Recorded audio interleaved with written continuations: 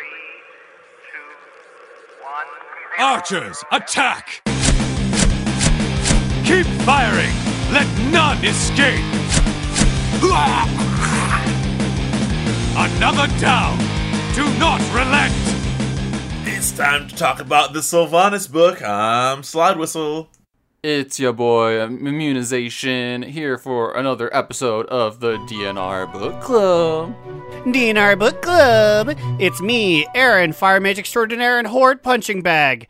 And I finally learned Sylvanas has 1 N, and Genn Greymane has 2. Wait, okay, so Sylvanas is whatever, but did you think that Genn Greymane had 1? You know what? I never really thought about it, but I wasn't super confident. I was just like, Gen? That seems awful. But Genn, that's also not a name. It's a fantasy name, so I was like, well, there's no real rules I can go off of.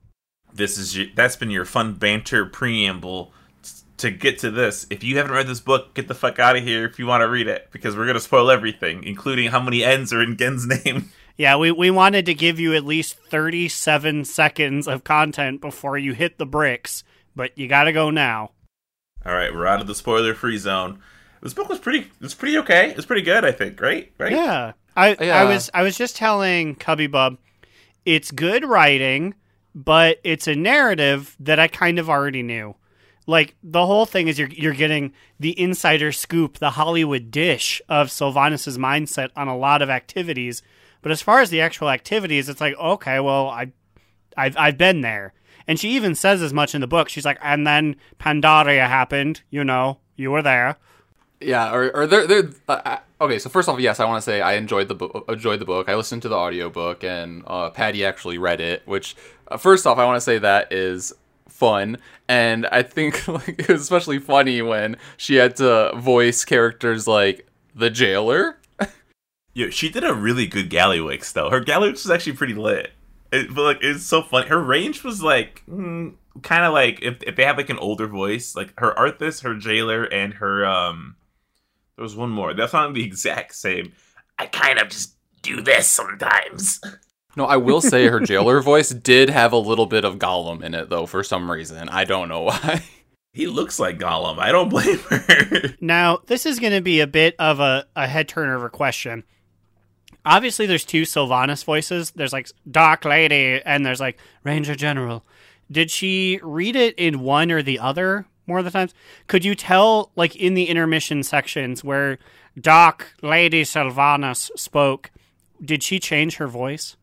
She did. And especially, it's noticeable at the end when she's having kind of flashbacks to, like, conversations that she had with her younger brother. Because, like, that would be in the Ranger General or younger voice. Yeah, the more subdued one. Yeah, and then like after she was done thinking about it, then she would be like talking with Nathanos in like her Dark Lady voice. So it's a contrast like that.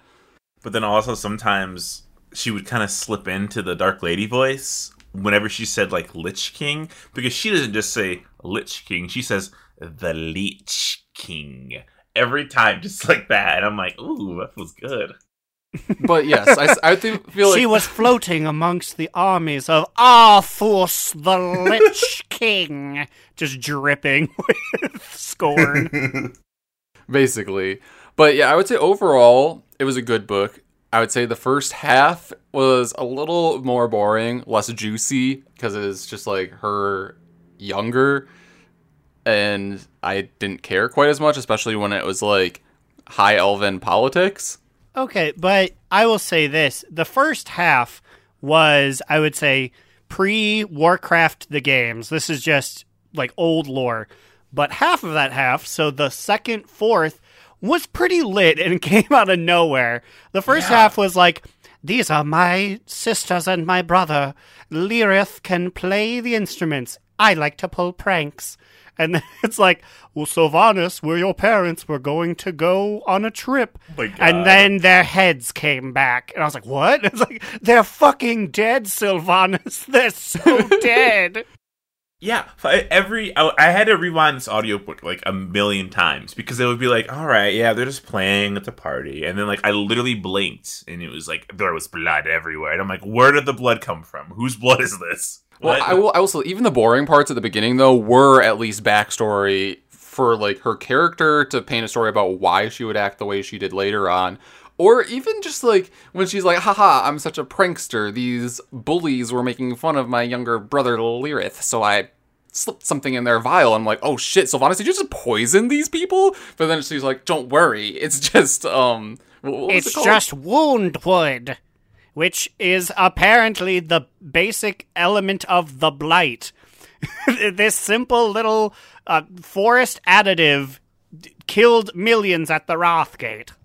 It was big Azula energy from Avatar. Like, I am crazy and I will kill you. I'm like, what? You can't just say that. But yeah, so like that set the backstory for the Blight. Then you had the whole story where her oldest sister Illyria was training to be the Ranger General.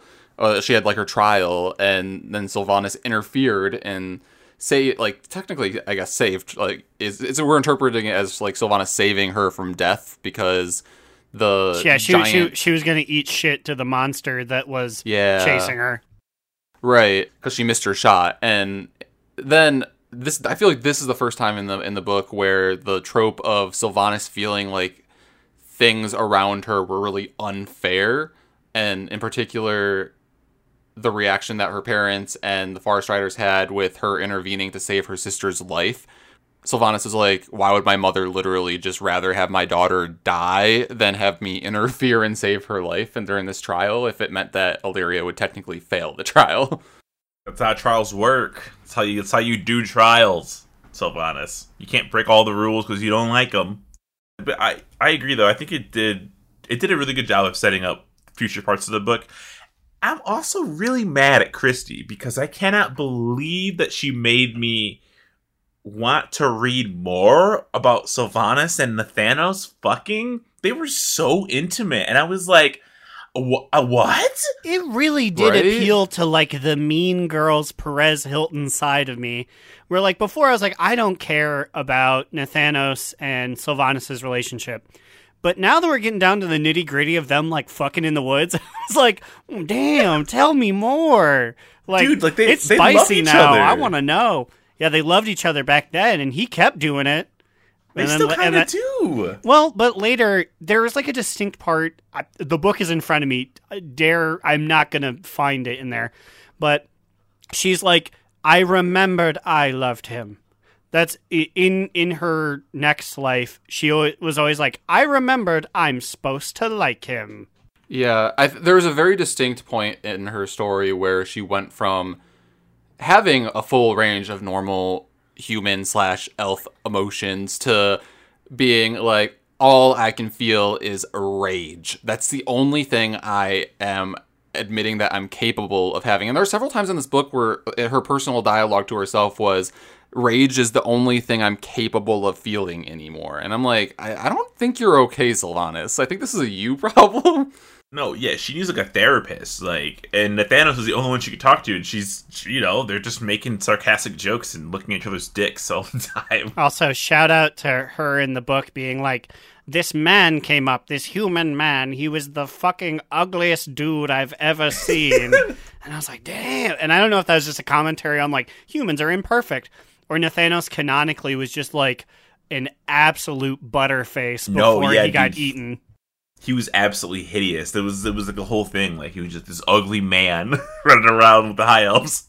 Well, I think it's less so that and more so just the fact that the high elf before they became blood elves were like really vain and perfect as well.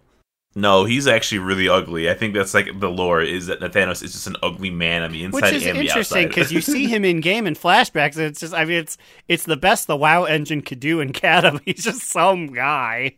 Hey. Yeah, but she was like, it's kind of refreshing that you're ugly, but I respect you because you're almost as good at archery as I am. Like, I can't believe, like, I liked it, and I was mad by the end of it that we still didn't know where Nathanos was. Like, he's in the mall somewhere, she's gonna find him, but I was like, damn, like, we can't even be like, and Nathanos was on a rock above the players, like in the mall. Like, I don't know, like tell us where he is. It was kind of weird because they didn't even reflect on that part in the Loyalist story where he was like, I love you, I'll do anything for you. And she's like, epic, totes. I don't remember that being a thing, and I feel like that was pretty important Nathanos Sylvanas lore. Yeah, and then I'm trying to think, I guess she wouldn't know. No, she would know he was dead because she know that he was in the mall. So how'd she find out he died? Well, Tyrande told him. Remember when they were fighting in Ardenweald, and then and she then didn't know. Yeah. Okay, I forgot about that part. Okay, so all that happened. I just kind of want to talk about the jailer shit because I feel like there's a lot of stuff that's breadcrumbing us, obviously, into the future. Well, I guess like before we go to the jailer, which this is technically right at the beginning of the jailer, another character trait that Sylvanas latches onto, I think, in this book is that if she doesn't, she always feels like she has to have some kind of purpose, it seems, like at any given point of her life. And there's the first point when she was lost, when, you know, it was the transitional period when Illyria was like, I don't want to be the Ranger General. I'm going out to, like, chase boys and explore the world. And then she's like, I guess I'll be Ranger General now. And then especially after her parents died, then she's like, I am Ranger General now. But then her next big thing was, I need to get revenge and kill Arthas. But then when that honor kill was stolen from her, she's like, I'm just going to fucking kill myself because there's nothing else to live for. And then later, her purpose was to, I guess, erase the entire world with the jailer. Well, that part confused me because it seemed like at first she didn't believe in anything he was doing and she just wanted to not be in the inky blackness. But then she ended up like, well, now I believe it because if I don't, I'm going to go back to that dark room. Because when she threw herself off, she was just dead. When Sylvanas was introduced to be like, I was the jailer's pal the whole time, I remember us, like everyone, was like, she's been secretly plotting in the background. She's been putting everything together. But it kind of sounds like he was like, yo, stuff's going to happen, believe me or not. And she was like, I don't, but I'll help you when the time comes. And it really wasn't until Legion, when the 5 secret signs he promised happened, that she's like, okay, I'm ready to start jailering now. Yeah, so yeah, I feel like we need to discuss those things because like there's a lot to talk about there. But I guess before we jump into that, I will say that like I feel like her trust / willing to work with the jailer grew over time, when she like the Valkyr like took her on a little trip around the Shadowlands, and she's like, wow, this is really fucking unfair that the loved ones are separated. I think she was just mad that she got insta-locked to the maw. She was like, really? Not even Revendreth or Maldrix's? That's another thing, though. That's another thing we can talk about is, do we think that Sylvanas at that point, which is before she burned Teldrassil, this was just like when, like right up to when she yeeted herself off of Icecrown, do we think that she actually was destined to go to the Maw, or did the jailer intervene somehow and pull her down there to make a deal with her? Right, and that's what I was trying to talk about, because I feel like we've seen Bonswamdi do this. Bonswamdi he was like, I have taken all of the souls of the trolls that have died that are my followers, and I have kept them in my own piece of the Shadowlands away. Like, he siphoned them away from the Maw. So, when Sylvanas dies, she throws herself from Icecrown, falls in the Serenite spikes, and immediately she sees blackness.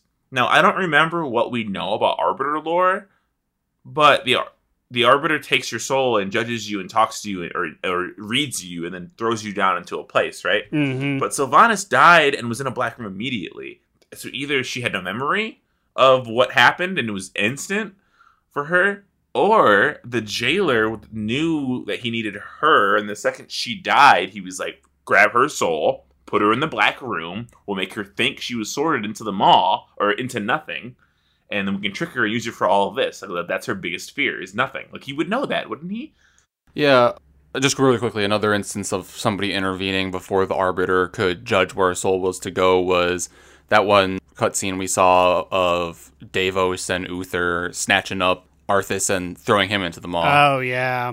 Yeah, so we know there's like a brief window in time that someone can go and grab a soul before the robot Arbiter was like, let's grab it.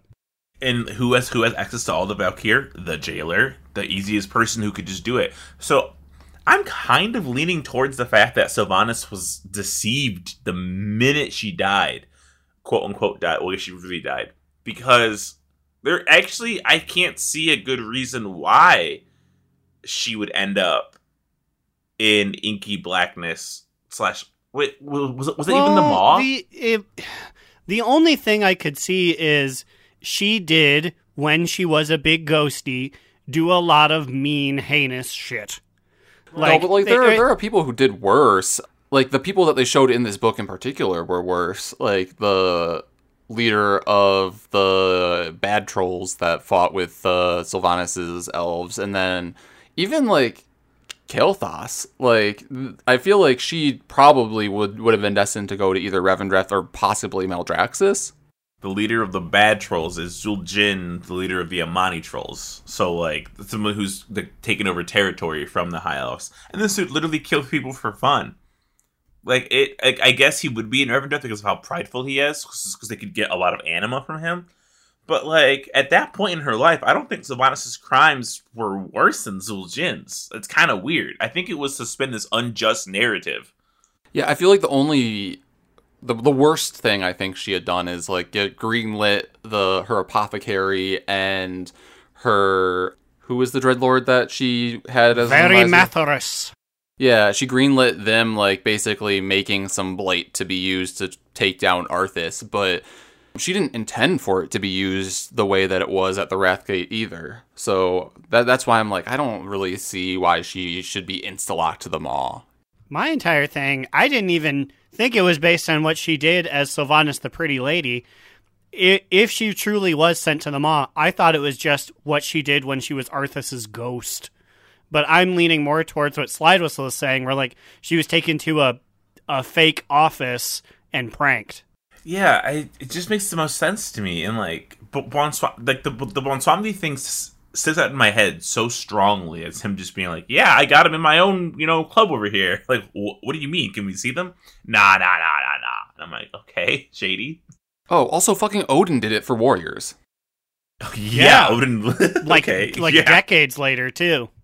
Yeah, so, okay, there's lots of interference. The old Arbiter didn't really do its job very well, apparently. But I agree that I feel like this was a setup by the jailer from the get-go to present her and show her things that she would be really receptive to. Because I feel like the jailer, because we're also being led to believe that the jailer has been pulling the strings for everything that had and will happen up to the point of, like, the sword being launched into Azeroth and, the Argus World Soul being corrupted and destroying the old Arbiter. But, I feel like he knows Sylvanas, obviously, since he knew her name when she arrived. I feel like he knows what makes her tick, and he knows what he could say to convince her and make her think like it's her decision to join him. Yeah, I mean, if anyone knows how to do that, it's this dude. He's been trapped for we don't even know how long. Because when he reaches out to her, he's already been jailed, right? As of Wrath of the Lich King. Who knows? Was he jailed the entire time? Like, the entire time of us playing World of Warcraft? Like, was he, jailed even before World of Warcraft, began, technically? It kind of sounds like it. Yeah, we don't really have a specific date, but I was assuming that he was jailed well beyond any sentient race walking around. And he had power. He had such power as of Wrath. And he's just sitting there, waiting and biding his time with the Valkyr. So, I mean, his scope of what he can see is pretty fucking big, right? He's got a large range of what he can mess with. Yeah, so as Aaron already mentioned, during this meeting, one of the big things that he said that eventually convinced her to be like, hey, yo, I'm going to sign up to work with the jailer, was he's like, listen, Sylvanas, these 5 things will happen. Just out of nowhere, he's like, these are going to happen. You'll trust me when these things happen, and then, we can work together. Do we have a list of those 5 things? I've literally been looking the entire time, and I cannot find them in the book. I can't remember the first 2, but some of them include, the world will be... he had a flowery way of saying it, but, the world's going to be impaled. the world's blood you'll find and realize it's powerful. You will have to step out of the shadows to lead. One is like an enemy will return, and there was something else that happened in... Oh, it's like the world will shatter apart. Basically being like the Deathwing. sword, right? Yeah. That one was a blade will pierce the heart of the world. He had a Deathwing one too, though, where it's like the world will split apart or something. Oh, yeah, one was just straight up a reference to the Cataclysm. So, like, yeah. Well, anyways, all these things happen, and then she's like, okay, well, yeah, I'm going to sign up for this now. I also do appreciate that there was a bit where she got really bummed out because she was like... It was referencing war crimes. It was like, Soval said that nothing is a choice, but I'm going to choose to try and kill my sister real quick. And then when Vereesa was like, actually, I don't want to die, it's like, the world is against me. I couldn't even let my little baby Moon die. I'm even more convinced that the world is a vampire. That was another thing throughout the course of this book that I was really confused about. I'm like, Sylvanas, you say that like nobody has choices, but I'm like, do you just not like making decisions? Do you not like having to make your own choices? So you're just saying that there's no choices? Like, you've made choices yourself in your life. Like, did you forget that or something? I mean, she's just depressed.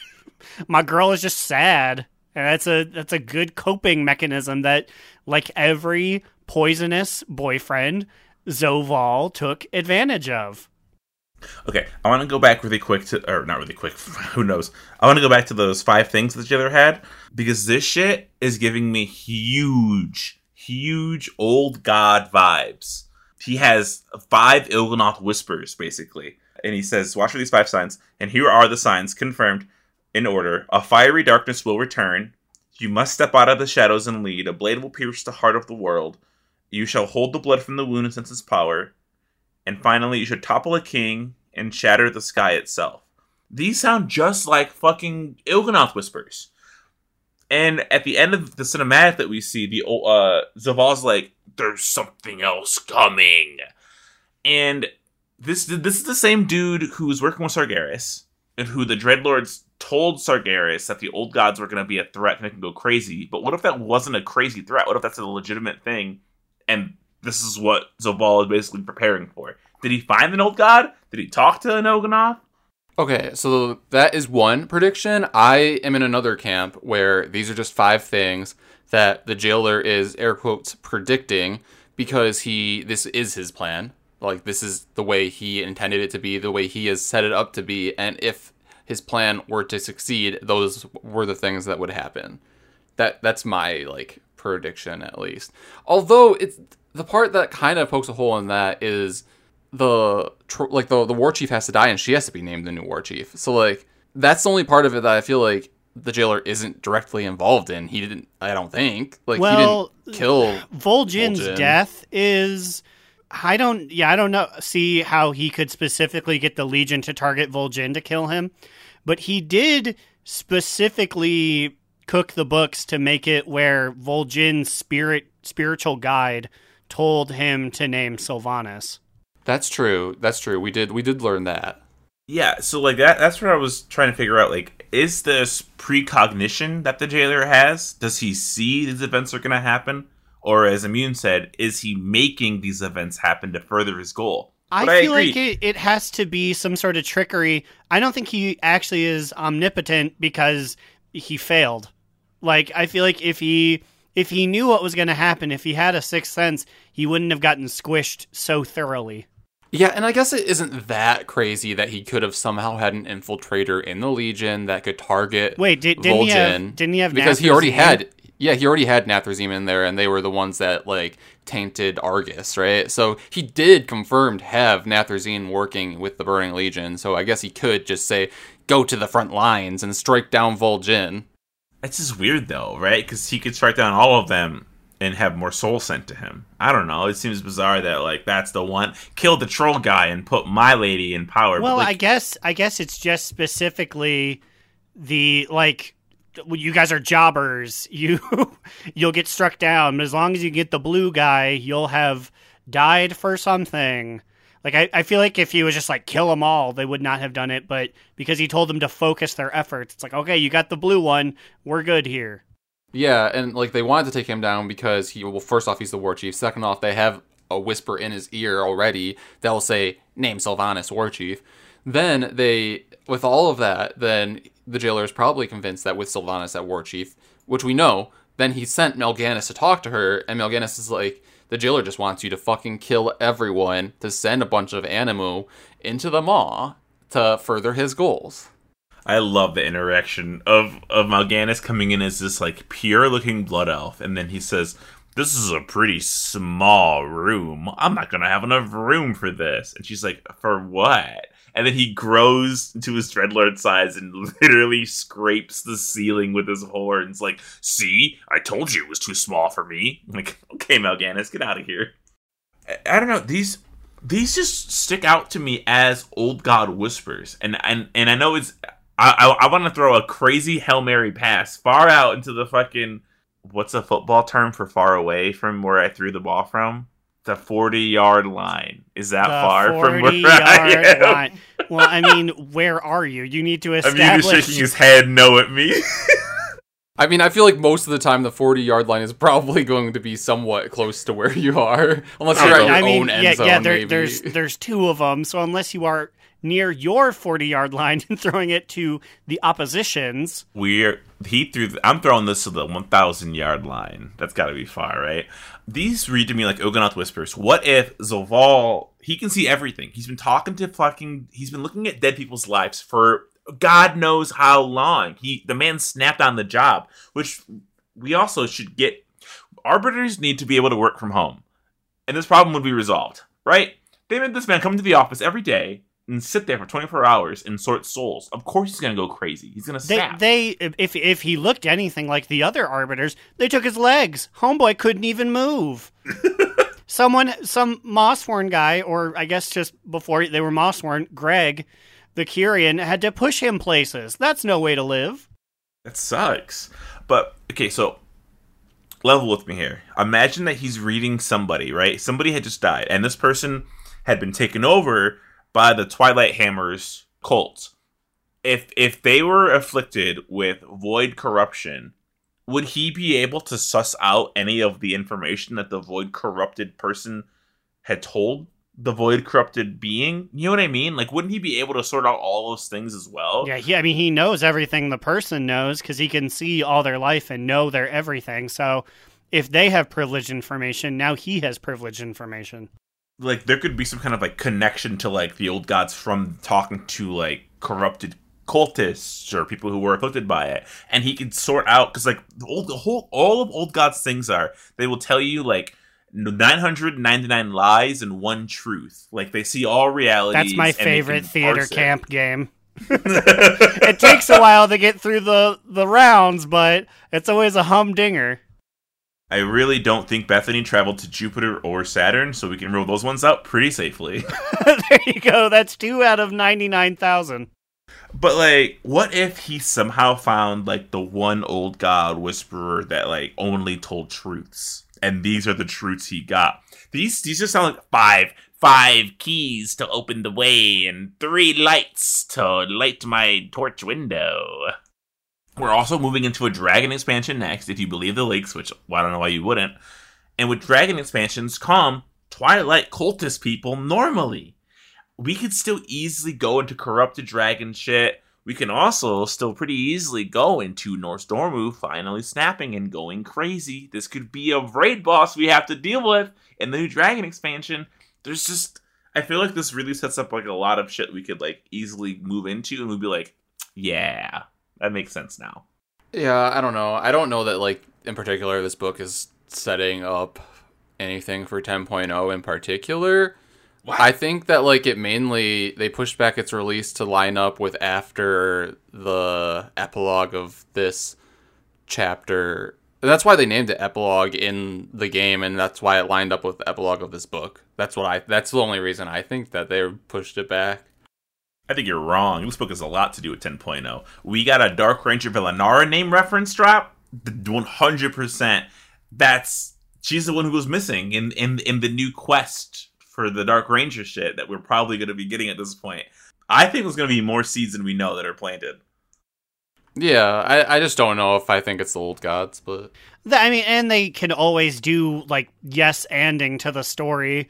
Like Christy was just like, I just put Velinar in there because it's the only one I could think of. But like 11.2, all of a sudden Velinar is like, when I went missing, I saw God's eye. And everyone's like, oh my God, they talked about that in the book. And then Christy's like, whew. you know what's funny though? They somehow like kept naming more and more Dark Rangers. They name dropped at least like 2 or 3 of them. And I'm like, I didn't know that there were this many of them. Because they were finite before she raised everybody at the Battle of Darkshore and the burning of Teldrassil, which we have confirmation she is 100% evil.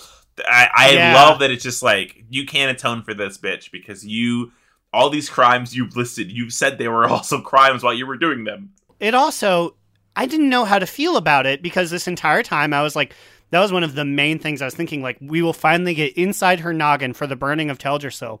But when it happens, she just has some offhanded comment about, like, knowing they would soon be free when Zovaal took over the world, she torched the tree and genocided the Night Elves. Yeah, she's like, Moving their screams are finite, their afterlives with their loved ones, infinite. I'm like, what? Okay, so first off, I thought, like, you said that you were dominated, and that's why, like, this was happening. But, like, very clearly, we were, like, in her mind, and she's like, yeah, I agree with the jailer's plans now, and this is, like, the path that needs to happen. And then all of a sudden she's like, yep, just kill them all. I'm like, what? My only thing is she's retelling all this story, but she is also specifically retelling all this story prior to 9.1. So it's tough because even the narrator of the story is corrupted. Like, in her mind, she's like, yep, makes sense, because it's before she had got her soul crystal back. Well, maybe all the storylines about, like, her not being able to feel emotions is supposed to portray that she was subtly dominated a little bit during this. I don't think she was dominated at all. I think this was all her just trying to, not be sent back to that black void that she was in initially. And I think she just was like, if I do this, I'll live a little bit longer. That's it. I'm surviving like the prey I used to hunt. That's all I care about right now. Fuck my zombie family. Fuck y'all. Fuck your mother. It's me and Nathanos. Ride or die. Well, she didn't even, at that point, she didn't even fucking care about Nathanos that much. She just said he's her champion, and he was the one person she could talk to because he kind of remembered stuff from Quel'Thalas, but she did not like him. She was just like, I remember I'm supposed to tolerate you. He even gave her an out there. He's like, Sylvanas, you don't have to burn down Teldrassil. Let's just run away for a second. Let's get out of here. Let's go back to my farm. Let's live in the wilderness. Let's, like, fuck on a mountain again. I disagree with you guys. I think she loved him at the end. I think even to the end she loved him, but if she made that act, the jailer would have just killed him. Like, they would both just be dead. I think she had to push him away and ignore him, or else the jailer would have probably just used him against her. And that's probably what she wanted to avoid the whole time. Because she's going to find him again. Well, now that she's willing to admit that she can feel emotions again. I feel like a lot of it, too, is she's like, I don't feel anything besides rage, so I will not be thinking about Nathanos. I guess, yeah. I didn't really think of that. Because she was never like, he's important to me. The jailer didn't be like, oh, sweet, I'll turn him into a cool skeleton tank when he dies. he was nothing, so he's just one of the soul crystals. So now eventually she'll find him and be like, Nathanos, I'm going to put you in your other cousin's body. Yeah, I was going to say, what body is he going to go into now? Is he going to, I mean, if you turn into, I guess when you die, in some cultures you get a new form. But if he becomes what his soul originally was, is he going to be the ugly human again? You know, I'm not sure, but I did think it was kind of neat that that this book did give a throwback to the other story where they were like, yes, we're stealing your cousin, ripping off his skin and putting it on you. Slap it on. Yeah, there was distinctly a part when they were fucking in like chapter 10 where it's like, we boned down in his family estate.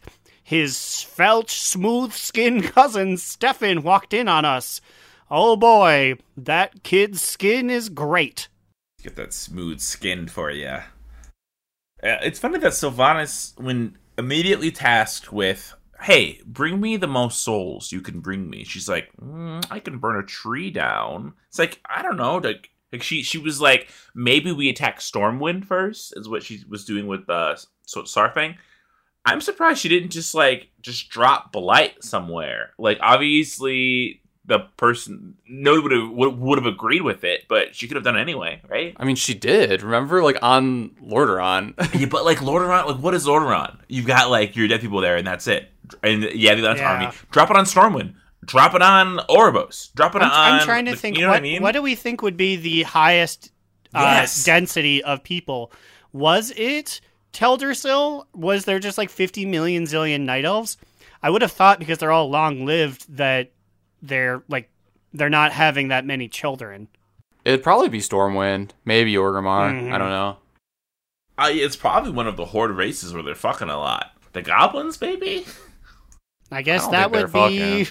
I mean, I guess also we'd have to think here, with all the displaced peoples, who has the most? Probably honestly, Orgrimmar, because Orgrimmar. Orcs, goblins, trolls live there now. Okay, so we're staring at this map above our computers that has a population, and the orangest area is Orgrimmar. What is that in Northrend? Who the fuck's up there in Northrend? No, well, that's elevation. These are yeah. So the only cities that it lists here as over 1 million population are Orgrimmar, Zuldazar, Stormwind, and that's it. Drop it on Zuldazar. You should Therabomb Zuldazar. Think about the Loa. Like, wow. They weren't even your allies at that point.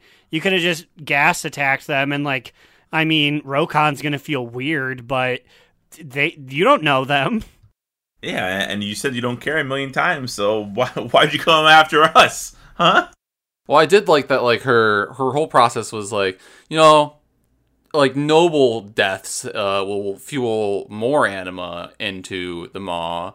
Noble people will fight in a war. I'm gonna start a war. Crazy ass. I like that we also got Sylvanas being like, the Theramore bombing was not fair. And I was like, okay, I'm glad someone's saying it, because God knows nobody else in the Horde is.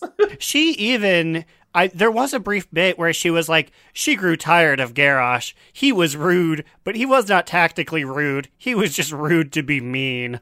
Right? I did think that, like, he gained nothing out of bombing them. He just turned them into ash because he's a dick. I did think that her insights into, like, that part of the book during, like, his judgment, and when he was like, the world of Azeroth v. Garrosh, like, in court. I thought that was interesting. Just jumping completely random here. It's just funny that, like, well, first off, sorry, I'm all over the place, but I don't think we ever officially said this, that this book is from the perspective of Sylvanas recounting her entire life story to Anduin, who is, as she acknowledged, a captive audience. She's that person that tells a story to, like, a cashier clerk who can't leave their job, and they're just like, I have you now. Listen to me. It's like the time the guy told me about the story of Devil May Cry 5 at the bookstore, and I couldn't send him away because we were slow. What was it going to be like? I'd rather stare at air, sir. Sorry, sir, we're really busy. I'm the only one here. No, the back is really busy, trust me. But my man Andy, he was firing back a fair amount. There was the very first part when she was talking about how cool her parents were, and it's like, and then eventually my mom died. It was so sad. I was so young, too. I was only 4,000 years old. And he was like, 4,000 years old? I was in my mom's arms. I was a bitty baby boy when my mom got hit with a brick. And then Sylvanas was like, oh my god, just like my parents. Wait, you're my brother. Oh my god, you're white and you're blonde. You must be the reincarnation of my brother Lyrioth. And he was like, I don't even know who that is. How long did it take you guys to realize that there was big Lyrith and Anduin relations? I'll go first. I'll just say the second she said little Lord's son, I was like, okay, that's Little Lion. This makes sense. Oh, I was way past that. I was like literally 2/3, 3/4 of the way through the book, and then I was like, wait a minute. The reason why she always called Anduin Little Lion is because she would call her younger brother, who's a pacifist most of the time, Little Lord Sun. I'm like, they even probably look alike because of the same hair color and all of that. I'm like, damn it, Alex, how did you just figure this out now? Well, I'm even worse. I did not consider it until Anduin Rin himself was like, "You're nice to me because I look like your brother." And I was like, oh, shit. Oh, shit. I don't know. Yeah, and like you guys are saying, it was the same name, but when I heard Little Lion, I was like, ooh, she's being rude. And when I heard Little Lord Moon, it's like, or Little Lord Sun, it's like, ooh, she's being nice, and did not make the logical leap between them. And I like how her reaction to him drawing that conclusion, which was a valid conclusion, and she even acknowledged that it was a somewhat valid conclusion. But like, it's another theme throughout this book is like whenever she's called out for something, she doubles down in the opposite way very angrily. So I feel like this is just her personality. Even when she was like a child, she's always like this. So I feel like that's another backdrop about why she would choose to do the things that she did, because she hated being wrong or called out for being right. I don't really understand her. It was such a good insight. I'm really happy with this book. I'm a big fan. It was well written, and it gave me insight into things I knew. I would have preferred some new stuff, although we did get one bit of new stuff at the very end.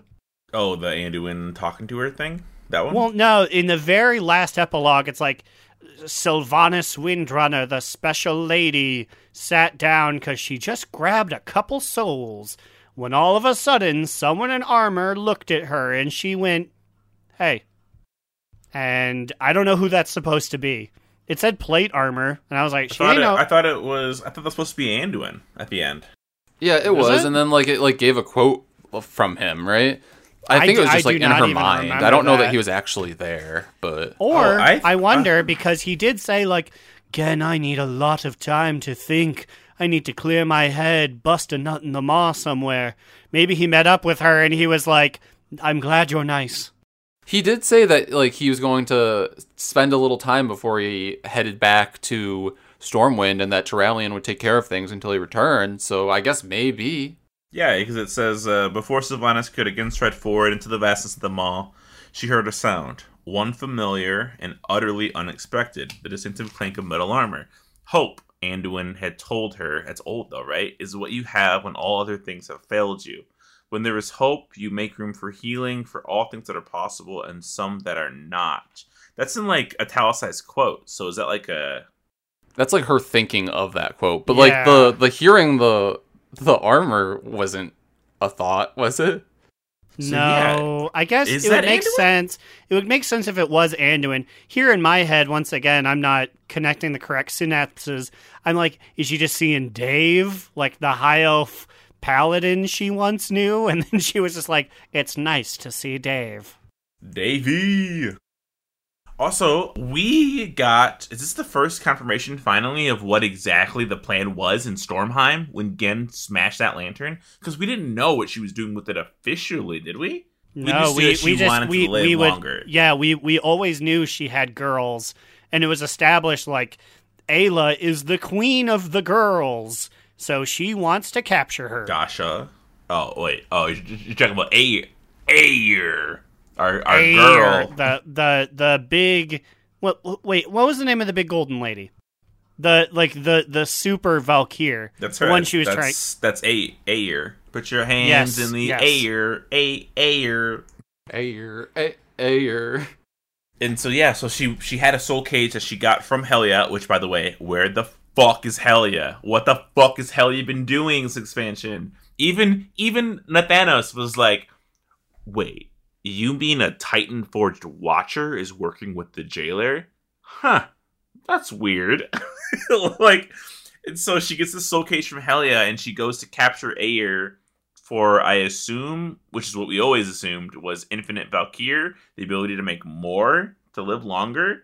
And she almost had it? We didn't know that, did we? Like, she was so close to getting her? I think back in the day, that's what we assumed that she was using it for, I think. Yeah, I mean, we didn't get a progress bar, but she was like, yes, yes, yes. And then Aer was like, no, no, no. So I would have assumed she was really close to it before the player in Gen came in. But yeah, in general, Aaron, does this book rank higher for you just because that there is a somewhat decent amount of Worgen representation?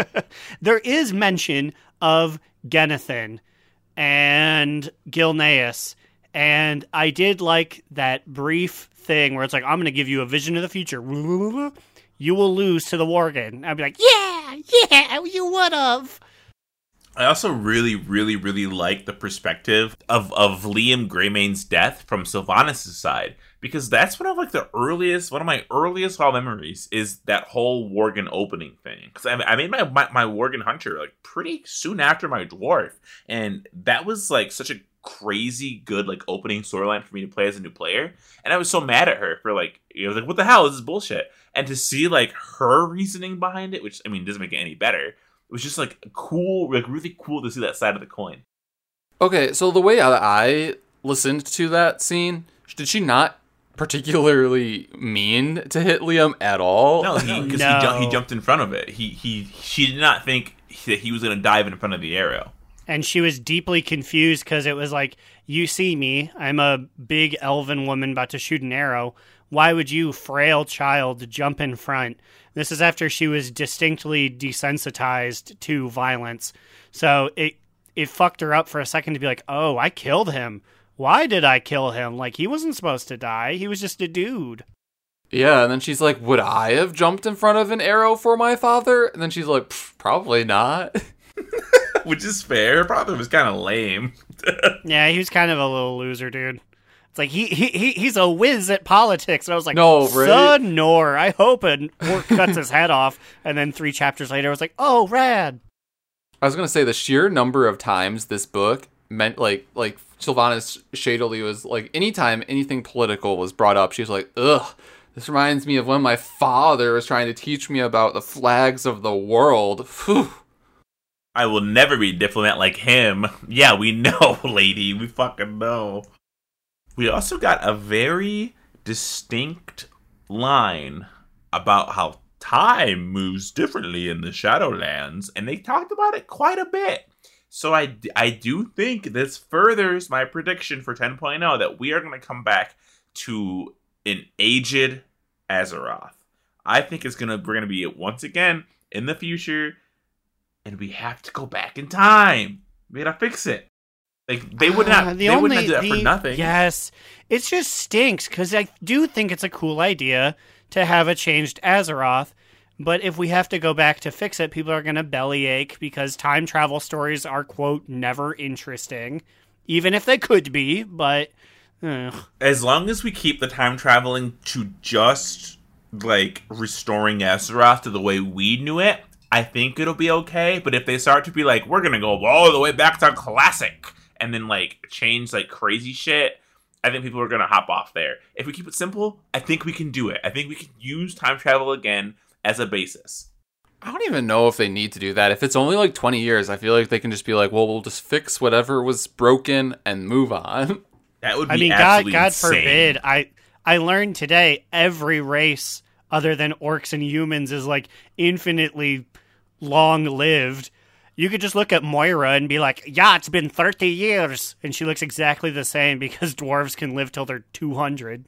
Speaking of that, that child should be at least a teen now, right? Speaking of that, we got a Moira reference in the book, and I was like, my son will rule the Dark Iron and all of its entities. I'm like, yes, bitch, go off, Moira.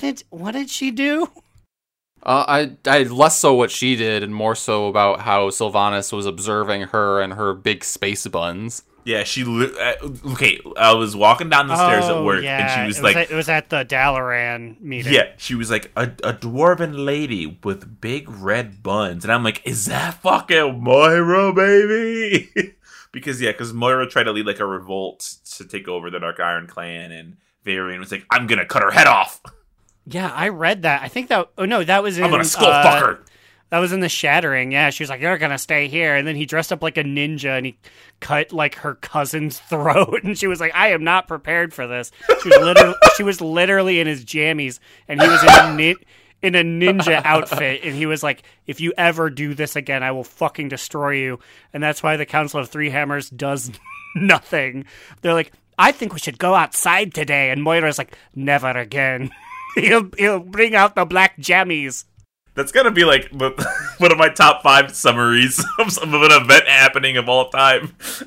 I just because I read this 3 years ago, like 3 summers ago. I distinctly remember she was in her pajamas. She had a big ponytail, and he showed up out of nowhere in literal ninja clothing, black skin tight leather, and he was like, "I want to kill you." And it was like, "Dad, what the fuck's going on, man? Like, we need to have a Why talk." do you have a ninja suit? "I'm super stealthy, son." My pirate one was in the wash. Because pirates are better than ninjas. Dad, no. Any other book thoughts? Any other book thoughts we got? There's gotta be more book thoughts. There are. I feel like we touched on a lot of them. I feel like the one interesting thing to close it out was that Sylvanas, now that she's full of mind, is like, I can find Nathanos' soul and we'll be reunited as we always should be. And I'm like, okay, well, there's like at least, I don't know, like 100,000 other at least night elf souls that you banished here that you'll need to find first, so... Even she said she knew it was futile. She knew it would take forever. But she's gonna find Nathanos, and he's gonna like get all the souls for her while she drinks her martini and chills on the rocks next to Borgath. Can you imagine if she learned nothing from this? Like she was like, "Oh my God, Nathanos, it's so nice to see you." And it's like, finally we can be together. It's like, "Oh my God, yes. By the way, can you help me move these rocks?" And he's just going while she's just like, "I'm gonna go sit and talk with Venari now. I'm just gonna go chill." Okay, you know what? Can we talk about how it must feel? Because obviously we three don't experience this. We're Alliance players. We hate Sylvanas. We think this is a good punishment for her. How does it feel to be a Horde player reading this book and being an undead player and being like, holy shit, she literally just used me, and if I'm not a loyalist, she doesn't care about me. Or even if you are a loyalist, she doesn't really care about you. I mean, like, I feel like this book portrays her in a worse light, I feel like, than what we were already presented with. She straight up said, I don't give a shit about the Horde, they're just tools to me. I don't give a shit about the Forsaken, they're just tools to me. At some point she was like, Nathanos is just here to help me. And yeah, I don't know, like, also during this book, I completely forgot about, like, from the other recent book, whichever one it was, where they had the gathering. Was it Before the Storm? Yes. And they described that again here, too. I was like, yeah, I completely forgot about how bad that was. That was pretty bad. She's just straight up killing her own people. But yeah, she had Nathanos murking, like, people who frowned at the public meeting. Oh my God, like, yeah! You'll probably notice we came back with 15 less people, but we did come back with this lady who's frowning. And then everyone was, like, cheering for her. And there was 4 or 5 dissenters, and she's like, psst, Nathanos, just stab them. That was so fucked. She's giving his speech like, I'm identifying my political enemies to have them executed. Like, what? Like, the undead? Honestly, the undead are kind of dumb. That's how they kind of come off. They're just, like, they're so loyal because, like, she resurrected them and she took care of them, but she did nothing. She actually did nothing to take care of them other than be like, you will live in Undercity, and that's it. Like, you can't leave. But I also will say, this book was another mention of Kalia, and like all the other books mention her. She's been in the storyline. She's been present through all of the Shadowlands, even though we've never quested with her, but she's been there. So I feel like she's going to be used in the future, and something's going to happen with that. I love how she was like, and do you know who it was? Undead people who I saw? Kalia. Wait for it. Menethil! Boo! I was like, damn, she can work a fucking crowd so well. This fucking heel. Ooh, she's good on the mic. She did that thing where she holds the mic to the audience and, like, cups her hand next to her ear so she can really hear it. She was fucking being like, and I'm here in the Undercity, and everyone just cheered like crazy. You know what I had earlier today? A slime pie. And everyone's like, oh, we love slime pies. Our favorite dessert, slime pies. But you actually though, it's like a concert that she's having that's actually in Brill as opposed to like Undercity, but she's still calling it Undercity. Also, Fucking, she's in Western Plaguelands, being like, it's so nice to be in Lauteron. It's like, technically, yeah. woo. Also, Aaron, I don't know if you knew this or not. Scott Steiner got inducted into the WWE Hall of Fame. And usually at the Hall of Fame ceremonies, they let them talk. I have not watched the ceremony, but I can only imagine Scott Steiner was saying Sylvanas-esque things on the stage in front of everybody to see. Okay, I have a book thought. It really tickled me that Sylvanas did not want to talk to Anduin about that time she got blown up by a shotgun by the Gilnean zombie guys. Who can blame her for that? That's gotta be her most embarrassing death. Of her, like, 6 or 7, the many banana peels she slipped on, that is definitely the silliest one, where she was just like, it's great to have you be zombies, and then turned around, got blown up, got brought back, like, oh my god, they weren't nice zombies? I'd leave that one out too, honestly. Although she did like tell him things where I'm like, why exactly are you telling Anduin these things? Yeah, there were some parts of the narrative where like we appreciate it as the reader, but like it's just weird to tell Anduin like I cast myself off and I super fucking dinked myself off the Serenite spikes. I think a lot of that was to try to get him to open up. You know, look at me, I'm being an open, honest human being. Don't you like that? This is what the jailer can give you. I'm being genuine. If I was trying to be cool, I wouldn't tell you about how the spikes speared my tum-tum and I shit myself. I cried for 3 hours. I told you that. I'm very open. I wouldn't tell you about how I embarrassed myself by saying such rude things about Kael'thas when I heard rumors about how he was planning on courting me.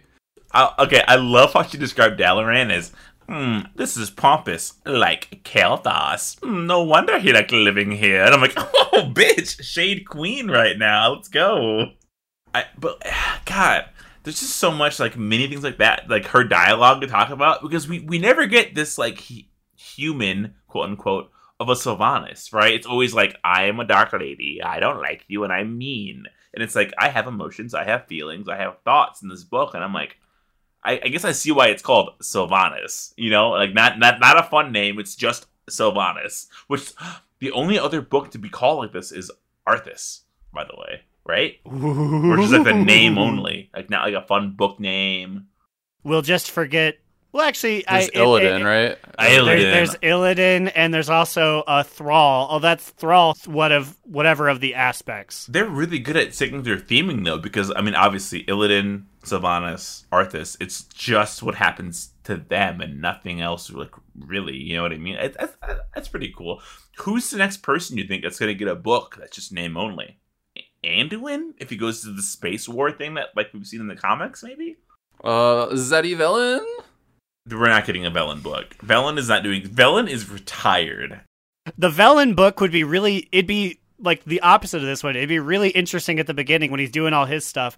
And then in the middle and the end, he'd be like, and we freed my people. And then I sat on Varian's couch and stared up at the wall for many, many years. Okay, you know what? I take that back. I think a book from his perspective would be good if they got the voice actor to read the audiobook, because I know they would have to include a Rakish line in there. And he'd be like, Rakish, my son, don't hit him!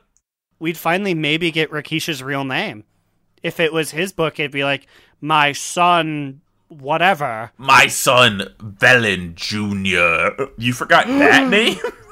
He was just pulling a Sylvanas on us and not telling us that he actually named him after himself. What if he was like, my son, Nathanos Meris? What? My son, smooth-skinned Stefan Maris. If anything happened to him, I'd be so irate. I loved the minute they mentioned Stefan, I was like, oh no. But like they baited it like 3 times before it was like, and now he's been skinned. Oh no. They didn't go into any details. They just mentioned, they're like, Sylvanas is like, oh, Nathanos' cheekbones, they're like not the same. He needs a little Botox or something. And then like 2 chapters later, they're like, Sylvanas is like, Nathanos is, I was gonna say hot, but like ugly again. He's handsome ugly. I guess he doesn't inherently His have to new be ugly face. because now he's got Stefan's bod, and maybe if she saw Stefan when he was a fit adult, she was like, "Oh my God, he's hot! He's hot! How did he come from the same family as you, you ugly piece of shit?" Which is weird because she saw him when he was like a kid. So like, why was that her? You know what I mean? Well, that's weird. That was her first thought. Like this kid would grow up to be hot. I also thought it was funny when there was this whole scene like where she was trying to convert like Nathanos from Scourge to just normal Forsaken, where he had control of himself again.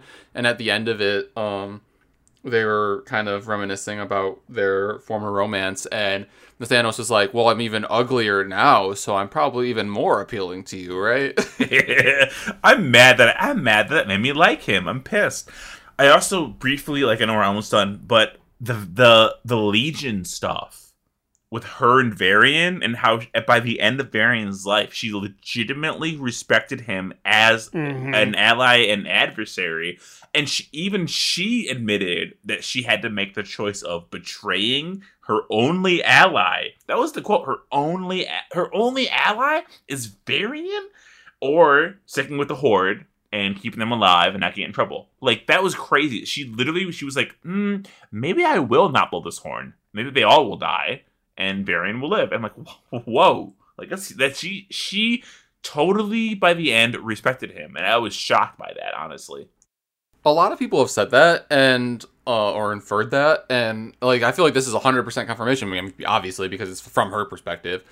But, like, also this entire novel just showed that she fully does respect Anduin, too. And I feel like that is probably why she's telling him all this, because she actually wanted him to work with her and the jailer. And she wanted him to know how she felt about his dad. I think this is going to have to be our first DNR walk back, because we said a lot of things about her betraying Varian. Because, to be fair, the Alliance never got a quest that was like, we had to leave, we're being overrun. I never believed that. The minute that it came out, you know what I mean? I was I don't believe that. We did see the cutscene. If you played the Horde, that she was like, "We're being over." I believe she literally screams, "We're being overrun." Yeah, but, she screamed but I'm not going to give her the benefit of the doubt. Right? If I was Pure Blood Alliance, I would have never known about that. Exactly. Like, how do we know? And now we officially know. So now I can officially say, Sylvanas, thank you for believing in our true king, Varian Wrynn, who would have smoked your ass at the end of Mop if he had the goddamn balls to finish you off. Think about this. If he would have killed the Horde at the end of Mop in Garrosh's chamber, we'd be free, baby. We'd have no problems. God, that would have been such a rude scene if he had struck... If Thrall struck down Garrosh and was like, "It's done," and he's like, "No, the fuck, it's not." Like, oh no, he's causing beef. Battle for Azeroth 10 years earlier. The Battle for Azeroth is just in that room. You just get 10 assholes throwing spells at each other. Battle for that one room in Pandaria. Which is in Orgrimmar, so you would have taken out all the people. And then all the Alliance guys come out and they were like, "Orcs, leave. Pack your bags. Get through the portal again." "Oh, but I just paid off my mortgage." Get the Leave. fuck out. Okay, that was a big book discussion, which took up approximately longer than we thought it would, or about the same time we thought it would. Oh, I thought it would be the entirety of it. I was thinking we're going for an hour and a half. I mean, like, we're kind of approaching it. Like, I could keep going, but we have a bonus ep to record, baby. Okay, but now let's do our top 2, bottom boot, medium moot. Aaron, I know you are ready to go. Yes, and it's such a shame because this was a good week of good things that I will probably talk about more, I guess, next week or just in general. But this week, I have a supreme bottom boot. Boot. To coincide with, speaking of Sylvanas the novel, we'll speak of the tragedy of Sylvanas the Nendroid figure. So, Blizzard had a pre-order on Nendroids, which are little Japanese-made like figurines. The thing is you can pose them, so they look different than standard statues. But I pre-ordered it from them last July, and the other day I was looking at my finances and I saw Blizzard had refunded me $65. And I was like, interesting. And I go and I check, they had just canceled my order. And granted, they did pay me the money, but for people who don't know, Good Smile, the company, you can pre-order, but you cannot like buy from them. And they're very bad at selling it third party. So if you get your pre-order canceled by Blizzard, you're going to have a really tough time actually getting the thing. Was there a way to order this directly through them, or did you need to work through Blizzard? You had to my knowledge, you had to go through Blizzard. Like if you were to go to Good Smile, they were like, here's the link to pre-order it, blizzard.com, like the gear store. But what had happened was, because the gear store switched retailers from Fanatics just canceled everything that was going through, and then just completely divorced themselves of Blizzard stuff. And Blizzard, divorcing themselves of Fanatics, they had no understanding of it. So I emailed both, and both of them were like, oh, sorry, can't help. So, like, I got my money back, but it stunk. I had to go to another retailer, luckily, that let me pre-order it. But I'm just like, I was fighting for my girl Sylvanas. It was like, it's just Sylvanas, man. You're like, I don't even particularly care about it, but I paid for it and now I want it. Yeah, I want it. It's cool. And also, I want to support Warcraft ones because they went absolutely buck wild with Overwatch, and I want them to give WoW that kind of heat. Man, I didn't know Aaron was secretly forsaken by supporting the Dark Lady with this purchase. Oh, you know, Skeletra, I'm spinning her up again. Hey, Homozygous is ready to go if you're ready to get out there in the undead trenches, baby. Let's get some Rice Kitchen, sit in the Undercity, and just spam dungeons and hate ourselves for it. 16 hours of pain, baby. But immunization, what is your TT, BBMM? Well, I got myself a top 2. And it basically is just the fact that I don't know what happened. I don't know who replaced these people in Raid this week, but we blew it up. We like super cleared through normal. Our second night, we pretty promptly, but not too promptly, because Aaron was not able to make it until like 40 minutes later, killed the jailer on normal. Whoop, whoop. And then we killed 2 bosses on heroic as well. So I'm like, oh, okay. I feel like this is the best that we felt for a while. It was just a good feel. Honestly, we were close to being 3 at 3 out of 11 heroic too. We had like a really, really low Zymox pull, but we'll get that next week. We'll probably also get sausage. So yeah, I'm not worried. I feel like we're doing good right now. But yeah, Slide Whistle, what you got? I got me top 2. Mythic Plus has been so fun. The fact that like after Raid, so normally when Raid ends, which is like 11:15 Central Time, I am like, I gotta go to fucking sleep. I've been foolish and have been running a key after every Raid night with Pablo, Myth, and Ahoy. And I'm like, why? I'm going to bed at 12:30. I have to get up at 5 in the morning. What am I doing? That's like 4.5 hours of sleep. But it's because keys are so fun. They have been fun lately, and we're getting there. I know Ahoy just got his Keystone Master. The rest of us are getting close, so I'm at like 2,400. Like we're going at a pretty slow pace. I mean, slow pace being like we do like a key like a night, maybe like one. I know people are out to pumping like 10 keys in a day, and I'm like, I ain't got time to sit here for that long. I wish I could. Yeah, but like compared to like the way that we've done it the last 2 seasons, we're way ahead now, though. Like we're definitely doing better than we have in the past seasons. Yeah, we're like 500 points away from getting the new Mythic Plus mount, and I'm like, it's been like like a month, not even a month yet. I think we're only 100 away, by the way.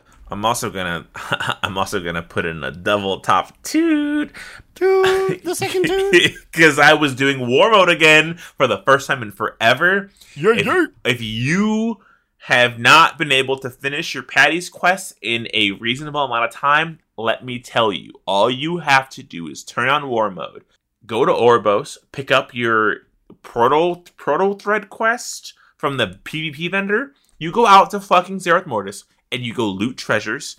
You loot mobs. You loot some rares. Honestly, mostly treasures. And you will get like 40% of your St. Patty's bar filled. I did not understand. I was at 63% on my Patty's bar. I did this quest and against Overwhelming Odds, which, by the way, Overwhelming Odds gives you no benefit to the quest. So if you want that, don't do Overwhelming Odds. And I completed it from 63% for doing one quest. And I'm like, this doesn't make any sense. I guess it's harder to do this if you're in war mode because you're always dying. But like the payoff is way, way, way worth it. This was also a Dark Moon Fair week, though, so I had my buff on, and I was doing all the world quests, so I would have died a lot and lost my buff, which I probably would have been mad about. I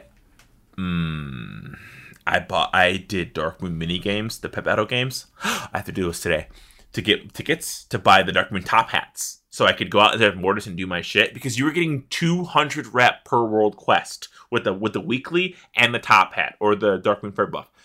I spawned in to Zereth Mortis, and I walked away with my computer to get some water, and I came back, and a Guardian Horde Druid was killing me. And I'm like, my Dark Moon Fair buff is going to fall off.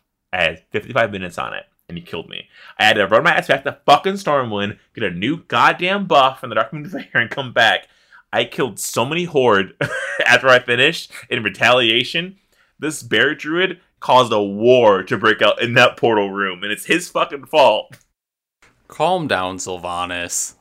I did it for my kin. For Lirith. My baby moon. My little lord son. Okay, how do you think little lord son is spelled, Immune? Is it son as in the sun, or son as in a son? Like a father son? Like the thing in the sky. I thought it was son as in like boy of a father. My little lord brother. Because like, I was like, oh, little lord son, he's the first boy out of 3 girls. Like, yeah, because you weren't reading it. Right. You were listening to it. Yeah, they're suns and moons based on their hair. Well, like, when I read it finally at the end, I was like, oh my god, it's S-U-N, because he's a high elf. That makes blonde hair. That makes so much sense. Reading is so much better than audiobooks. Like, whenever I read that last like section, I was like, like, I can tell what's happening at a faster pace. I just needed to listen to it at like 1.4 speed to get it done in time for this podcast, so that's why I did that. Well, we're giving our thanks to our little lord suns and little lady moons. Specifically, friend of the pod Tajurla, 4th host of the podcast Monkey, Ahoy Vince, aka Nathaniel's killed himself to see Sylvanas, and she will more than likely now pick up the phone. Instinct/Drag Race, Crucifix, Saracen Hawk, Adorno Blablornblow, Gershom, who says she knows Flesh Light, and you're Flesh Late. Hoax, asking Growlina to say, for the Horde. Vanderlyle, who asked that you check out ProjectHope.org and support any of the worthwhile causes they are raising funds for. And Will, a.k.a. Tyre, Trade Chat's fallen father. I almost put up my drink at Adorno Blablorno. With that, we're out of here. If you have any comments, questions, complaints, send it to us at donotrelenttpod@gmail.com. You can tweet at us on Twitter at donotrelenttpod. Join our Discord, talk with us, see our memes at donotrelent.com. Hit that accept link and hop on in here, bitch. We're missing you, little lord lady sons. What about you guys? Where you at? You can find me, Alex, or Immunization on Twitter at New Era Alex. You could follow our podcast Instagram account on the gram at Do Not Relent. You can find me, Aaron the Human, at the Big Cheesy on Twitter.com. Read the show's literary musings at donotrelent.livejournal.com. See me play videograms on twitch.tv. And you can catch me at the Maris Farmstead, lazily gazing into the day. Dude, show me your undead dick. See you guys. It's over there. It fell off. And remember, Another down. Do not relent. Do Not Relent is a podcast within the 3HNC network, representing U.S. Proudmoore's premier podcasts. That was a very good wish.